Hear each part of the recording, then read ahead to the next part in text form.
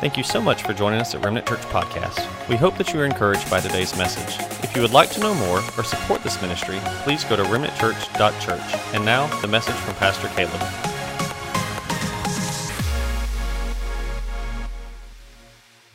I want to thank you for being here today. It means so much to me for you to be here. I understand why maybe some others can't be here in person. But there's something about preaching to people that you can see that's different than preaching to those beautiful purple chairs out there. It's just different. And in the future, I'm going to go back over the passage in Hebrews that talks about being together, because this is so important. But for those of us who can't, those of you who can't be here in person, I hope you are watching online and you're here today. Even if you're in your living room, in your underwear, you're here today. I want to start a new series starting out this year. And did I tell you, I don't know what's going to happen this year. Did I tell you that? But I know one thing. God has called us to be kingdom builders. No matter what's going on or no matter what we're going to face, what pandemic we may face, God has called us to build the kingdom. And I believe for us to go forward, we must go back.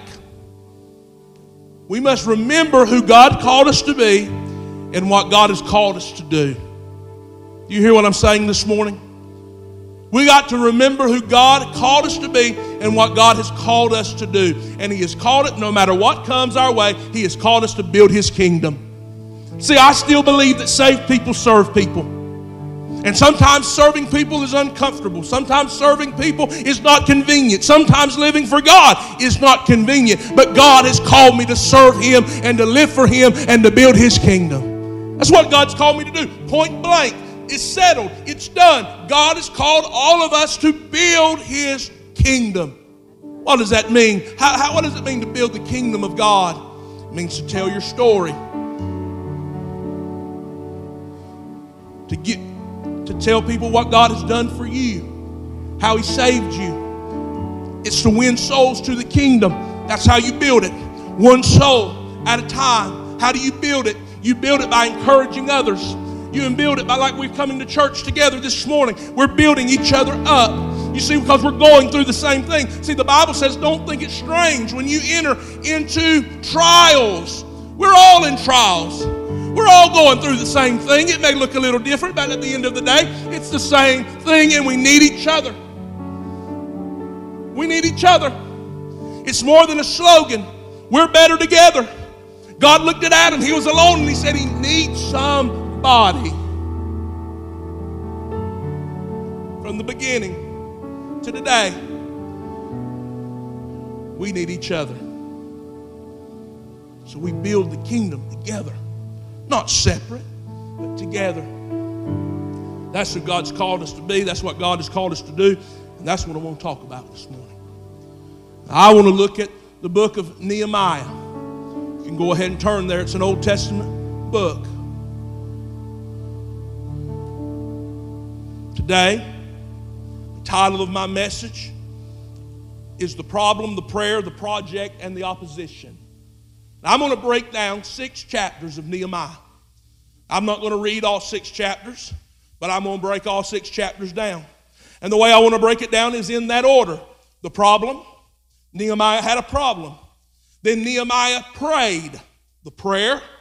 Then I want to look at the project. God called Nehemiah to do something.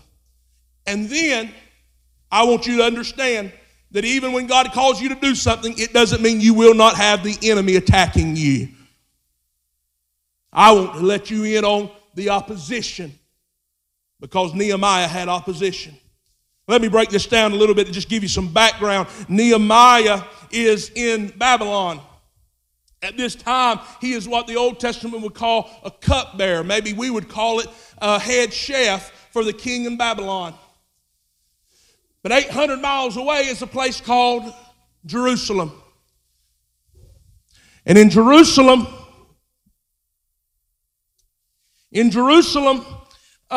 this is God's promised land. This is God's promised people. He promised the people of Jerusalem, I've given you this land. But the people of Jerusalem turned their back on God and began to serve false gods. And the enemy came in and tore down their walls and destroyed their city.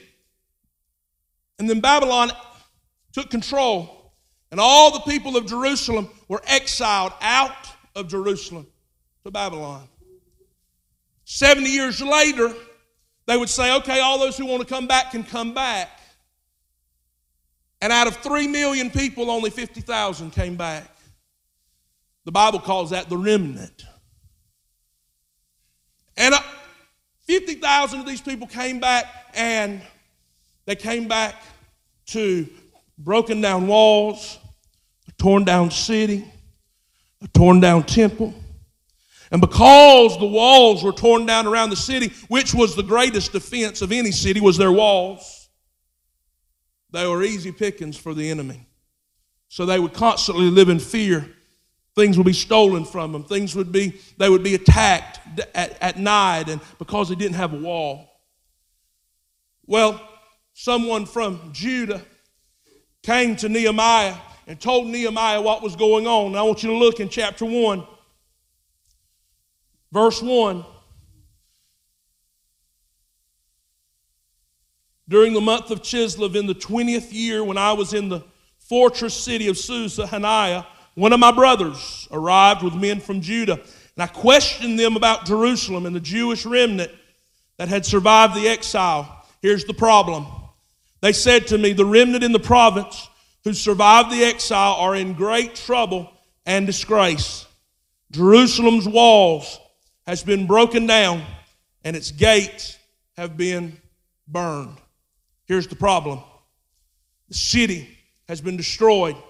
The walls have been torn down. And I want to tell you, I can see a lot of similarity here in our country. But not only that, spiritually, I can see this in our homes. Hello, somebody.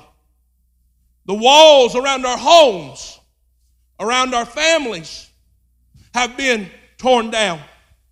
Do you understand what I'm saying? Spiritually, we're having problems. And we can call it whatever we want to. We can give it a pill and call it a disease or whatever you want to do. You can say, I'm born that way. However it is, there is an issue. And the issue has always and will always be sin. Sin will tear down the walls. Sin will destroy walls. Sin will destroy your family. Do you hear me? You can't give sin an inch. You can't give sin an ounce. You can't give sin anything. If you give sin a foothold, it will take over your life.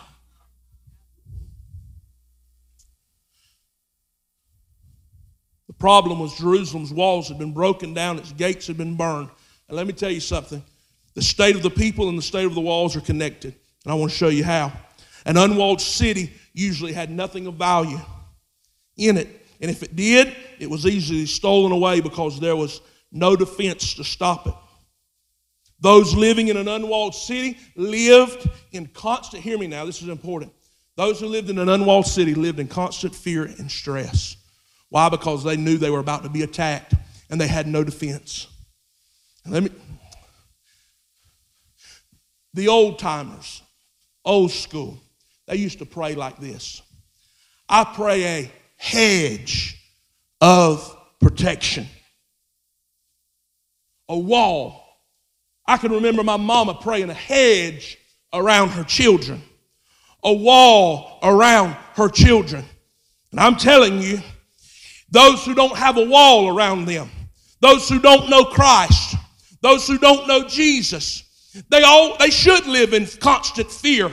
They should live in constant tension and worry because they have no defense against the devil. And can I remind you what the devil still wants to do? He wants to steal, to kill, and destroy. But God gave us Jesus so that we might have life and life more abundant.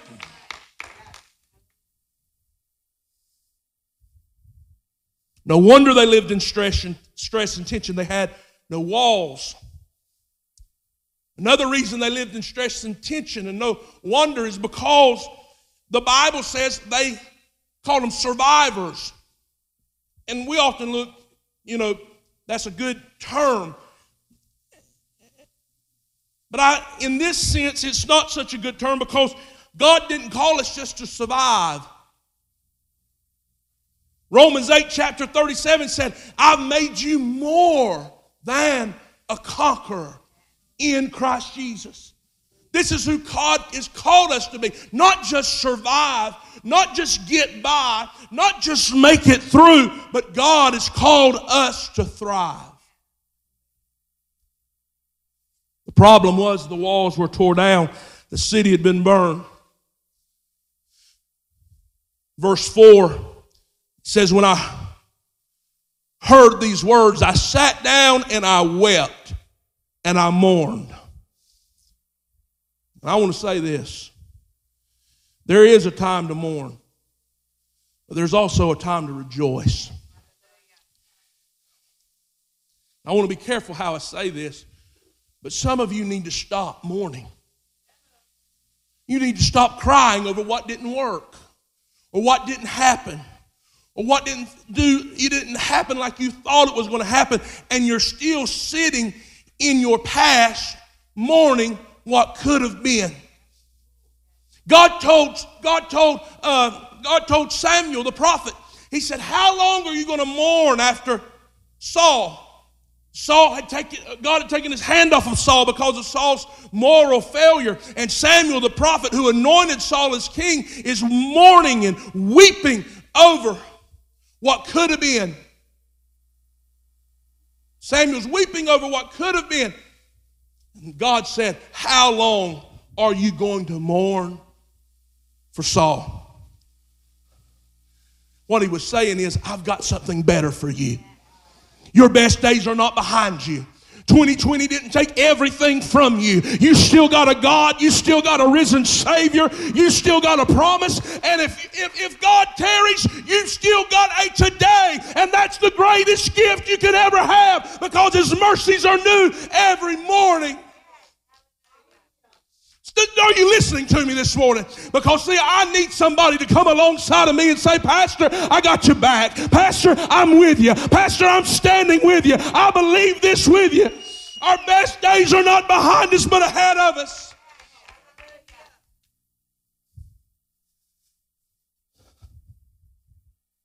So he mourned,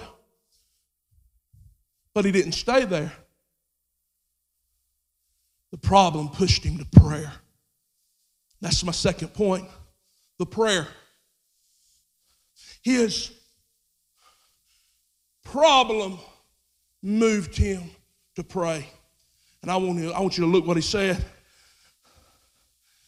I'm just going to point it out. You can go through it here in verse 4 and on down to verse 11. And I want to point out 5 things in this prayer. The first thing, he prayed to the God of heaven. And the reason that's important is because he was living in a foreign land with foreign people who served foreign gods. But he knew who he was, and he knew who his God was. And he cried out to the God in heaven, the God of Isaac, Abraham, and Jacob, the God of his forefathers, the God that he knew that split the Red Sea, you see. The God that tore down the walls of Jericho was the same God that could build up the walls of Jerusalem. He knew his God. He knew who he was. He knew the victories that he had provided. He knew how God could make a way out of no way. He knew how God could restore relationships. And I'm talking to somebody right now. Listen, I want to remind you, the same God that you serve today is the same God that brought you out yesterday. It's the same God. He's still the healer. He's still the deliverer. He's still the God who works miracles. He's still the God that saved your soul. He prayed to the God of heaven. Then he prayed, oh God, hear me. Oh, that was desperation. And you know what? Sometimes you got to get desperate with God. You got to put aside all the other options, all the other plans, and you know that the only way these things are going to happen and God's going to move is if you pray. That only God can do it. And he began to pray to the God of heaven, and then in humility he cried out, God, do you hear me? Have you ever prayed to God and said, God, you hear me, right? You've been desperate. God, you do hear what I'm saying, right? Hear your servant. Then number 3. This is in verse 6. He confessed. He began to repent. I never get in the presence of God and it not cause me to repent. I never find myself in the presence of God and think, man, I got it all together. No, when I get in the presence of God and I feel the presence of God, it makes me want to repent because I know I'm in the presence of a holy God. I'm not saying I'm trying to get saved over again. I'm just saying when I stand in the goodness of God, I realize how weak and feeble I am. He confessed. And after he confessed in verse 8, I love this. He said, please remember what you said. You want to pray a powerful prayer? You get desperate with God. You start repenting. And then you start reminding God, in your word, you said if I do this, you would do that. He said, if we repent, you said, God, you said that those people who were scattered, he said, you told me, God, in your word that you would bring them all back. Does this sound like today or what? Huh? Does this sound like today or what? If we would repent and confess and call out to you those who were scattered, God, you said you would bring them back. God, you said, God, if we would preach Jesus, if we would lift up your name, that you would draw all men unto yourself.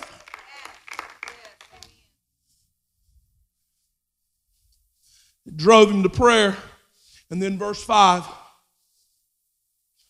he said, God, give me favor. And I'm telling you, 1 ounce of favor of God will do what all the money in the world can't do. Favor of God, the favor of God will open doors for you that shouldn't be open. The favor of God will give you relationships with people that you don't think you should have relationships with people with. The favor of God moves mountains. And he said, God, give me favor. Why? Why did he want favor? Because God had called him to do something, not just pray. You see, faith without works is dead. If you have a faith that never causes you to step out on the water, if you have a faith that never causes you to step out and trust God, then you don't have this faith I'm talking about this morning. Faith without works is dead. Listen, he just didn't pray about it and pray for somebody else to step up. He didn't pray. It's easy to pray for someone to do what God's called you to do. And maybe that's what's wrong with the church today. Everybody's praying for somebody else to step up when God's calling you to step up, when God's calling you to do something. He's calling you to do, and I'm not talking about this church, I'm talking about the church as a whole, and it may be this church too. Has God called you to do something yet you don't want to do it? It's too hard. It's too great. It's too big. That's why you got to pray for favor. God, give me favor to do what you've called me to do because I know I can't do it on my own. He said, give me favor. Why? Because he knew he had a project. So he moved from the problem to the prayer. Then Nehemiah says, give me favor because what I'm fixing to do, I can't do on my own. Nehemiah goes to the king of Babylon. Remember, Nehemiah was the cupbearer, the chef. Did I tell you that?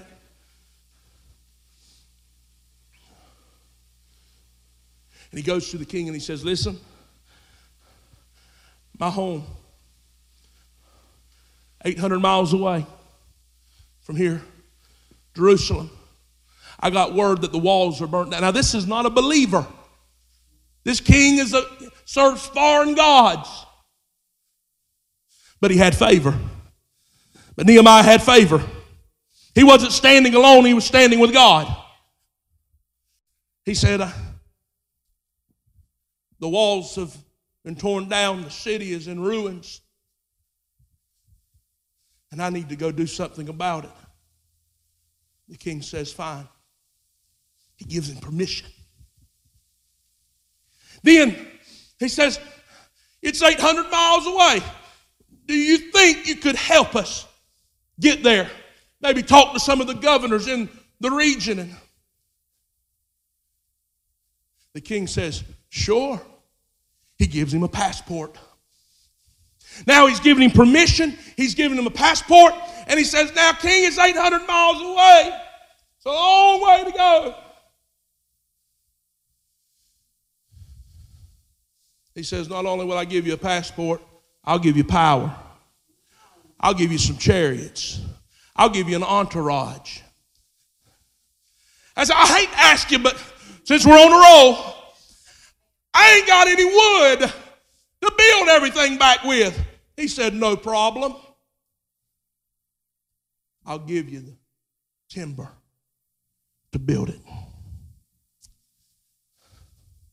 God has given Nehemiah this supernatural favor. And everything seems to be going good. And you can turn to Nehemiah chapter 2, verse 18, and you can see everything's good. They make this 4-month, 800-mile journey. And now Nehemiah is meeting with the priest and the people of Jerusalem. And he's telling them, listen, in verse 18, he says, listen, I told them about the gracious hand of my God and how he'd been on me. And he told them what the king said to him and all the king done. And you know what they said? They said, wow, that's amazing. Let's start rebuilding. These 50,000 people that were in Jerusalem, they said, let's start building. That sounds great. I know God's on our side. And they're full of faith and they're ready to go and everything's going good.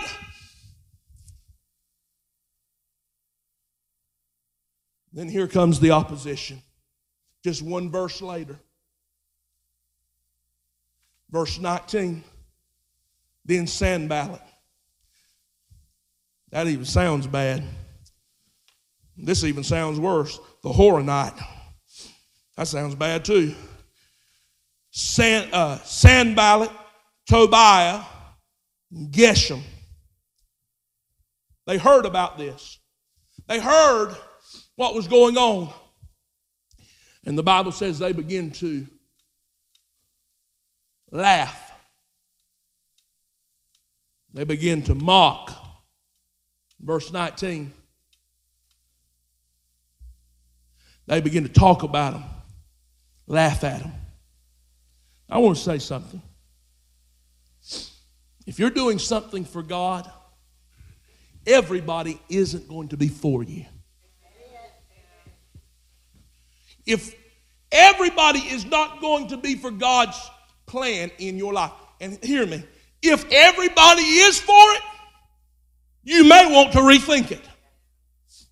Because I think we can learn something here that sometimes our critics, the voices of our critics, validate God's vision for our lives.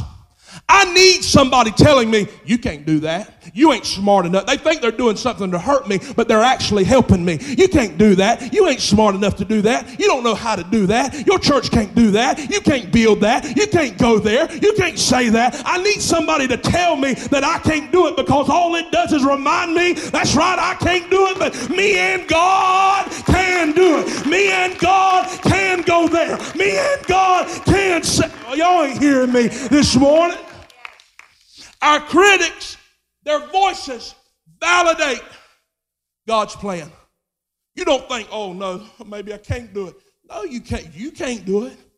From the beginning, let me tell you something. If God calls you to do something, you can't do it on your own.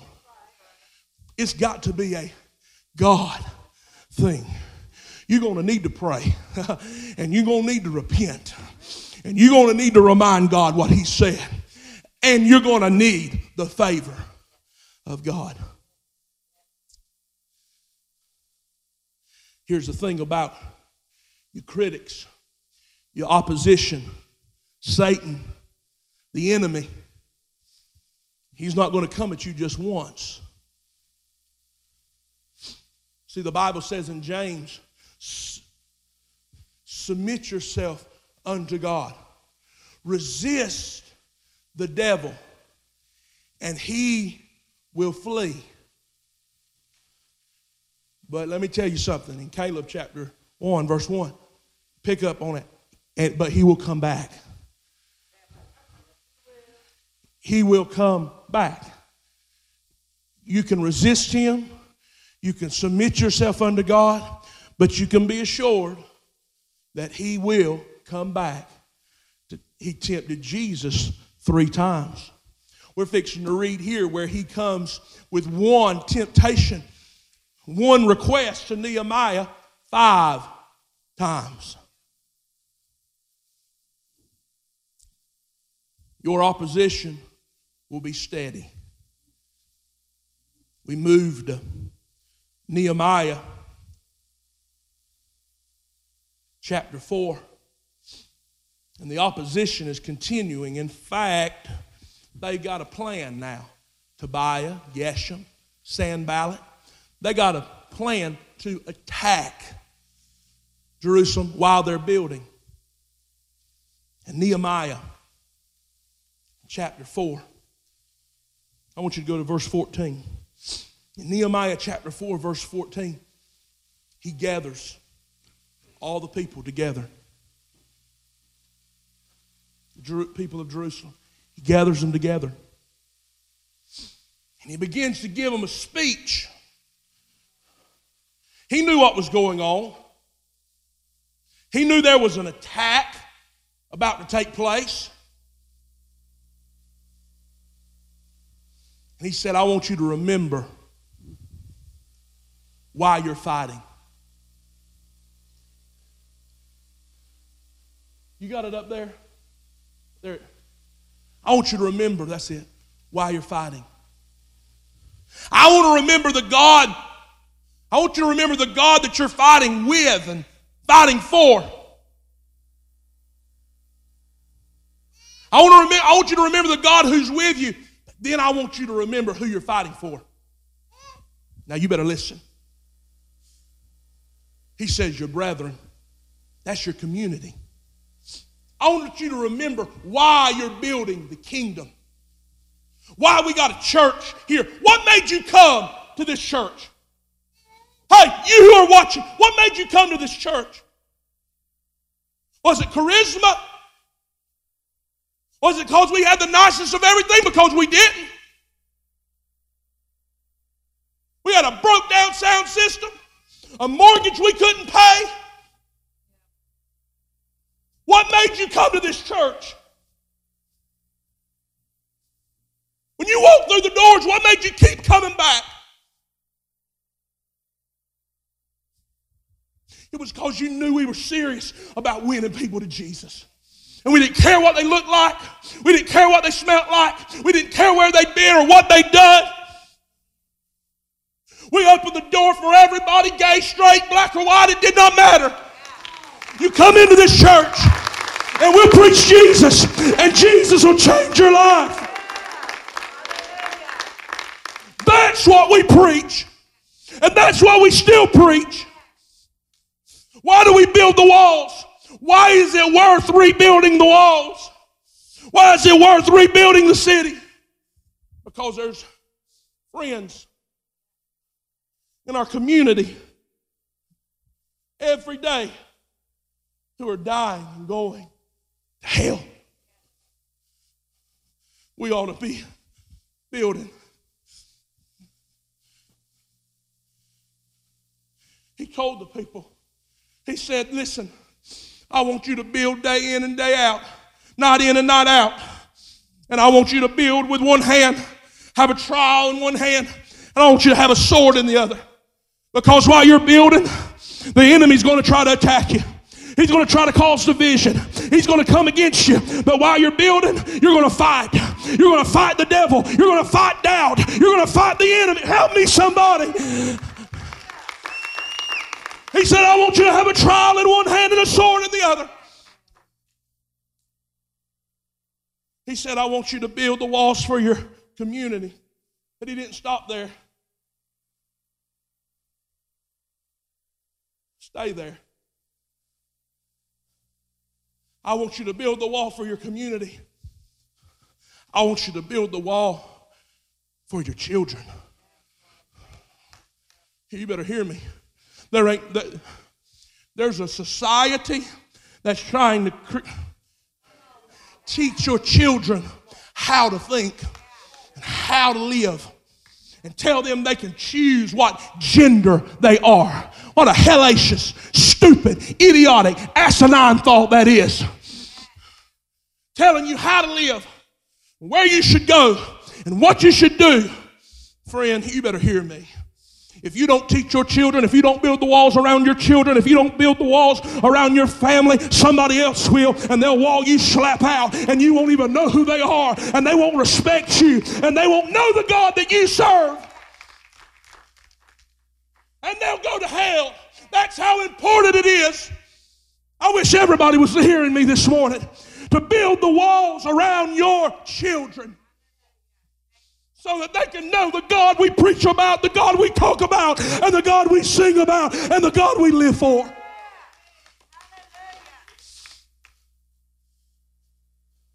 Said, build it for your children. Why are we building the kingdom? How do we build it? We build it with obedience. We build it with prayer. We build it down on our knees. We build it by serving Him, telling our story.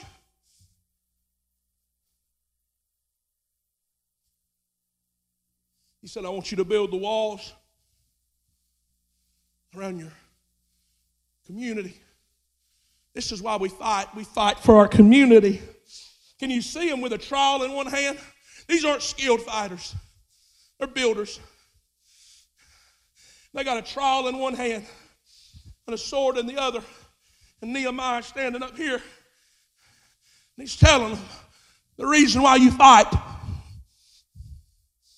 is for your family. You're not fighting for me. You're fighting because you've been called by God. You're fighting for your family. You're fighting for your children. You're fighting for your home. You're building walls around your family. This is why we fight. You know what they done? They may have done it nervous, Chris. Some of the greatest things I've done for the Lord, I've done it nervous. They may have done it with their trowels shaking and their swords shaking, but they knew they weren't alone. They knew they'd been commissioned by God, and they didn't stop, and they got back. Oh, they heard the threats. They knew there was opposition. They didn't know when they were coming, but they had heard they were coming, that the attack was coming, and they done what God called them to do. They didn't quit. They didn't run away. They did not show up, but they knew if they would show up, God would show out. If they would show up, God would do the rest. If they'd keep on building, God would keep on protecting. If they'd keep on fighting, God would keep on fighting for them. If they'd keep on walking, God would keep on walking out in front of them. If they'd keep on believing, God would keep on doing what He said He would do. The opposition didn't stop there. Let me tell you what happened. They heard, the enemy heard that they knew that an attack was about to take place, so they decided not to attack them. But let me tell you something. If Satan can't destroy you, he'll spend the rest of your life trying to distract you. You better write that down. If he can't destroy you, he'll spend the rest of your life trying to distract you, to limit your impact for the kingdom of God, to get you busy about things that don't matter, to get you to focus on things that don't matter, to get you to back up when you should be moving forward. You hear me? If he can't destroy you, he'll distract you. Why did you preach this message, Pastor? Because I'm preaching to some distracted people. Something happened and it has distracted you. I know because I've been distracted before. Stood up here and preached every Sunday, distracted. I led worship, distracted. You've come to church before. Come on, somebody. Distracted. During the week, distracted.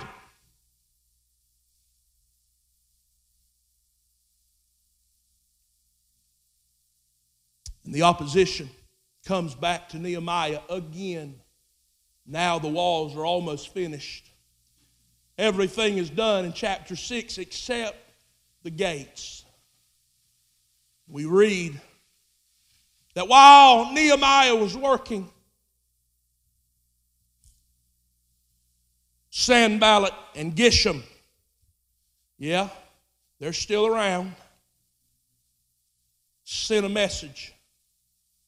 This is what the message said in chapter 6, verse 2. Hey, Nehemiah, how about let's get together in the village of Ono. Why don't we go down to the plain of Ono? Somebody say that ain't a good idea. Oh no. He didn't say he's going to harm me. He said, man, let's get together. I've had a change of heart. I'd like to talk to you. But Nehemiah had discernment from the Holy Spirit. He said, they don't want good for me. They want to do me harm.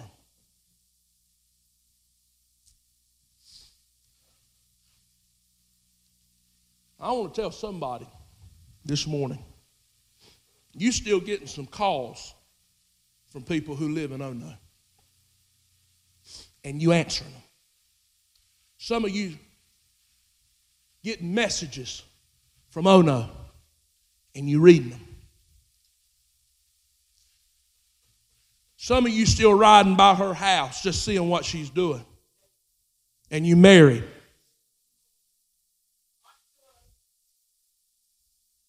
Oh no.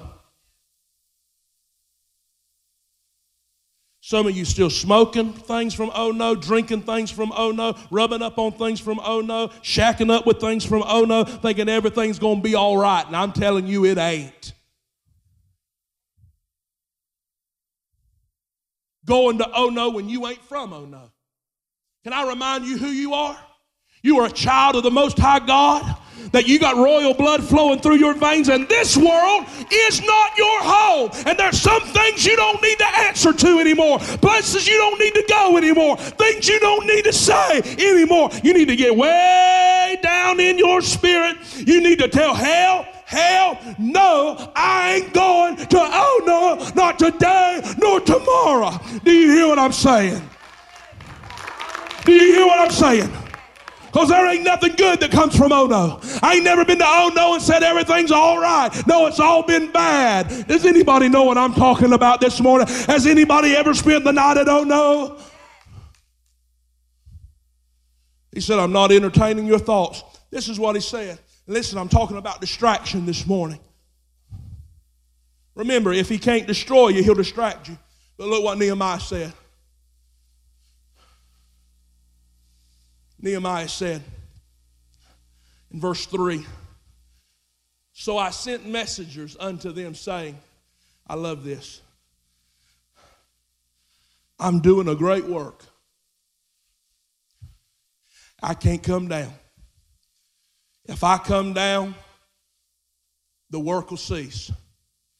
Why should I stop the work to come down to you? Basically what he said, let me put it in the LSV, Lancaster Standard Version. He said, I ain't got time to fool with you. But if some of y'all can learn that, I ain't got time. There's some folks that's been wanting to argue with you, and they argue with you about the same thing over and over again, and you'll go 3 months without arguing with them because you just, and it ain't about, listen, it ain't about cutting them off, but it's about putting up some boundaries in your life, because see, it ain't them, it's him. It's not him, him, Satan. Because the Bible says that, listen, it's not against flesh and blood, but it's a spirit thing. So you're either working for God or you're working for Satan. And that's some same folks wanting to distract you. And you think, I don't know why they keep on messing with me. Why they keep on bothering me. Why they want to keep on bringing up things that happened 10 years ago. Some of them are family members. And listen, they're being used by the enemy to distract you. To distract you. And you need to get this down in your spirit. I just ain't got time for this. Because God's called me to do something greater. It don't mean I don't love you. It don't mean we can't talk about other things. But I'm not going to sit here and waste time casting my pearls before swine, the Bible says.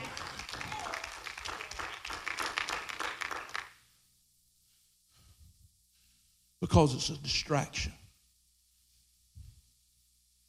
Some of you have been watching the news for so long, you're starting to look like the news anchors.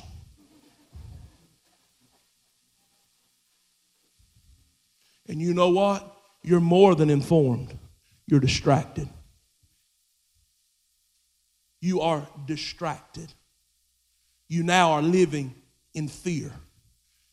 It consumes you. Instead of waking up and opening up your word, you wake up and turn on the world. Man, I'm preaching this morning. I don't nobody want to hear it.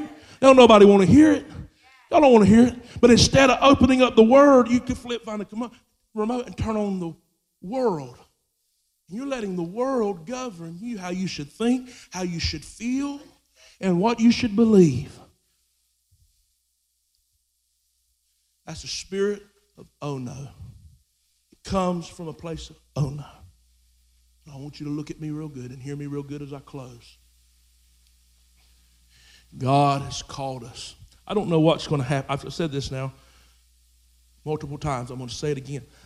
I don't know what is going to happen in 2021. But I know when it happens what I'll be doing. I tell you, I'm preaching real good this morning. I don't know what will happen. I don't know when it happens. But when it happens, I know what I'll be doing. I'm going to be building the kingdom.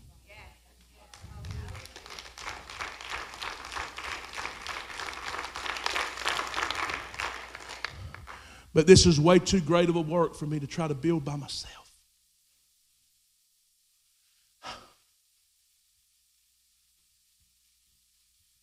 Forget it. I need you to help me. Look at me. I need us to come to do this together. Some of you are better with a trial than I am. Some of you are better with a sword than I am. But all of us together can do something amazing. It goes on in chapter 6, and I'm sorry I didn't get to share this with the 9 o'clock service, but it goes on to say in chapter 6 that they, wait a minute, I remember something. Before what I'm talking about, a little before then, you know what they do? Since he can't get him to go to Ono, you know what they do? They get a guy who pretends to be a prophet. Now they're using religion. And he pretends to be a prophet, and he prophesies a false prophecy to Nehemiah to try to get him to quit and to be scared. Oh boy, to be intimidated. Don't build the kingdom. Hey, whoa. Let's not go to, I think it'd be a good idea, just the whole church thing. Let's take 6 months off and then see what it looks. I ain't got 6 months to take off. And I ain't talking about money, friend. I'm talking about souls. I'm talking about a spiritual condition of man. He tried to intimidate him with religion, and I see a lot of that going on right now. If you really love God, you wouldn't be meeting together. If you really love people and love God, you just stay at home. Now, I don't talk about people that stay at home. But I don't need nobody from home talking about people who come to church.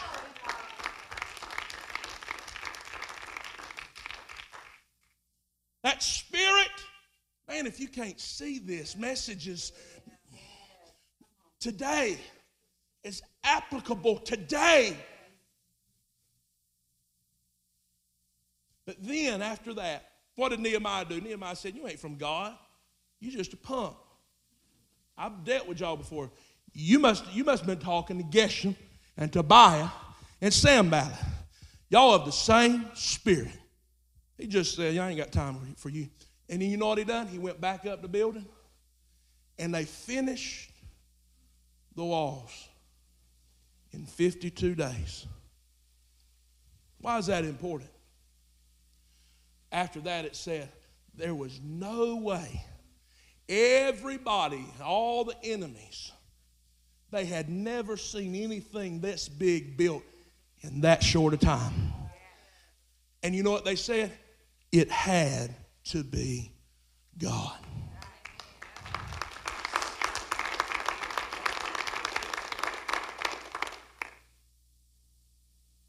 So you know what I'm saying? I'm sorry if I bored some of you this morning. It happens.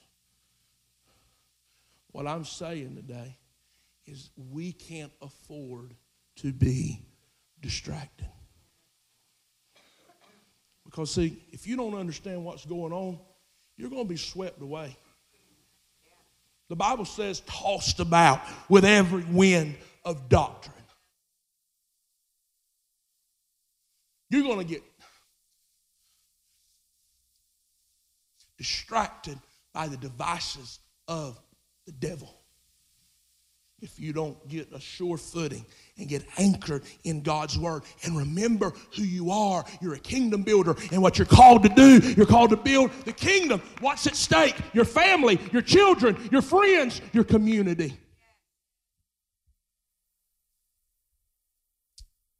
So I'm asking you, and we got 3 more weeks of this. I'm asking you to get behind this. Refocus, realign, repent. And that God will refresh you so that you can pick up your trowel. You may have forgot where you put it, but God will help you remember where it's at. It's right there. Grab it. Grab the sword, and let's get back to work. Because whatever happens is going to happen. And when it happens, let it find me building the kingdom of God. Being a kingdom builder. Stand with me all across the building.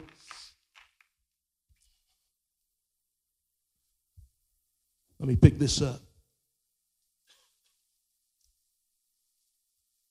So let me ask you.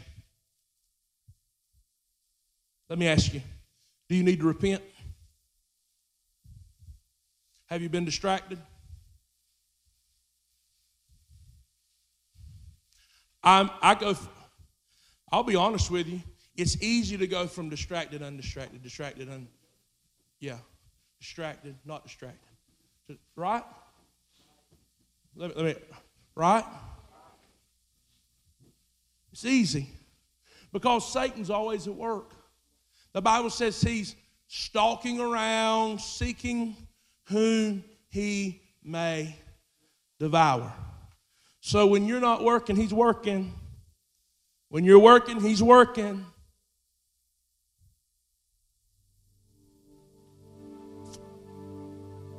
So I want to ask you, with every head bowed and every eye closed,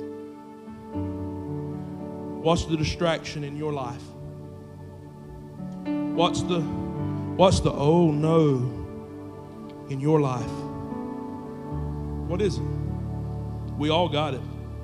And if it doesn't have us right now, it'll get us. Because it's one of those things that easily trips us up. What is it? Maybe the Lord spoke to you when I talked about waking up, turning on the world instead of waking up and opening up the Word. Maybe that spoke to you. What did the Holy Spirit speak to you today? Lord knows I preached long enough. What did He speak to you today? What did He say? Now what are you going to do with it? Maybe you need to write it down. Maybe this is what the Lord spoke to me and you need to put it in your notes in your phone. I don't know. But even in my office this morning before I left to come in here between services, can I be real with you? I was real when you came to this church. I've been real for almost 6 years now.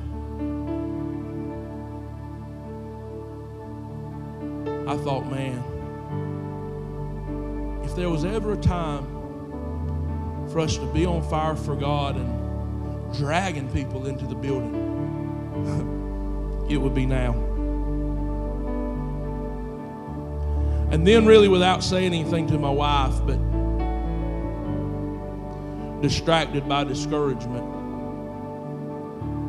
I said this was, just real vague. I just don't get this. But what I was really saying, even after I had just preached what I just preached now, I was basically saying, this is just too big. So see, I know what it's like to suffer with distraction. But I also know what God says. And I also know what He promised. And I know He's given us a project. He's called us to touch the world from Waycross, Georgia. And to be that church that says, I don't care what you've done, where you've been, what you've said, where you've been, what you've done, how long you've done it. None of that matters. Come home. And for us to go forward, we got to go back and remember who we are. And that's who we are. That's who God's called us to be as a church. That's what God has called us to be as a people. And I can't think of any finer time than 2021 to be that person. So let's pray. Father, We repent as a people and as a church. I want to start off right. We don't want distraction to detour us from the destiny that you have planned for our lives. So God, we repent of distraction. That means we make a change. If we got to get it out of our house, we got to get it out of our house. If we got to turn it off, we turn it off. If it means there's some people that we just can't let speak in our lives anymore, then that's just something we're going to have to do. Boundaries we're going to have to set up. There's some things we're going to have to say no to. There's some things we're going to have to say no to. There's so much at stake. Our family, our children, our spouses, our community.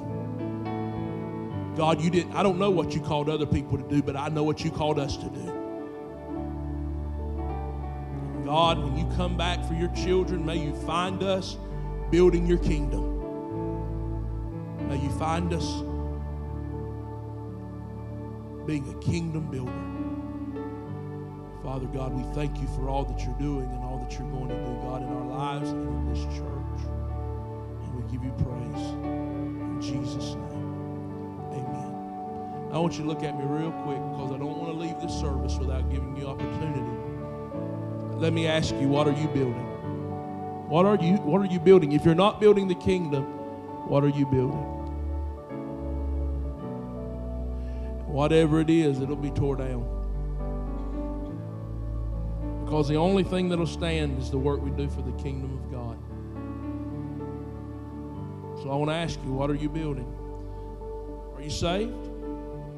Have you accepted the Lord as your personal Savior? Do you know Jesus? Do you? Do you know the one who died for you and rose again for you? Do you know him? Because if you don't know him, 2021, right now, the first Sunday of this year will be a great time to say, hey, I want to receive Jesus. I need Jesus in my life. I'm not only distracted, but I'm deceived because I haven't been serving God. I don't know Jesus, and I want to know him. If there's anybody in this room right now and you say, I want to know Jesus. Or maybe you've backslid. That's a word that means you just are not going forward in God. You've been going backwards. You've been distracted on a level that has really just caused you not to serve God. You haven't been living for God. You say, that's me. One more time, every head bowed and every eye closed, I just want you to shoot your hand up right now and say, that's me. I see that hand, that hand, that hand. Yeah. Let's pray. Father, right now in the name of Jesus, Lord, I've seen those hands. You've seen those hands. And I want us to all pray together. Let's pray it. Let's say this together. Say, Lord, I'm a sinner. I need you. I need you, Jesus. Forgive me of all my sin. I need your grace. I need your love. I need your mercy. Come into my life. I want to serve you. I'm going to live for you. I'm going to make you number one in my life. Thank you, Jesus, for dying for me and rising again for me so that I can live forever, so that I can have peace, so that I can have joy. Today, I'm saved. In Jesus' name, amen. Praise the Lord. Thank you this morning for being here. Thank you for being a part of this service. This week, I'm going to ask you to keep the trowel out. Definitely keep your sword out. And let's build the kingdom of God by sharing our testimony, telling others about Jesus. The Bible says, go into the highways, the hedges, to compel them to come in.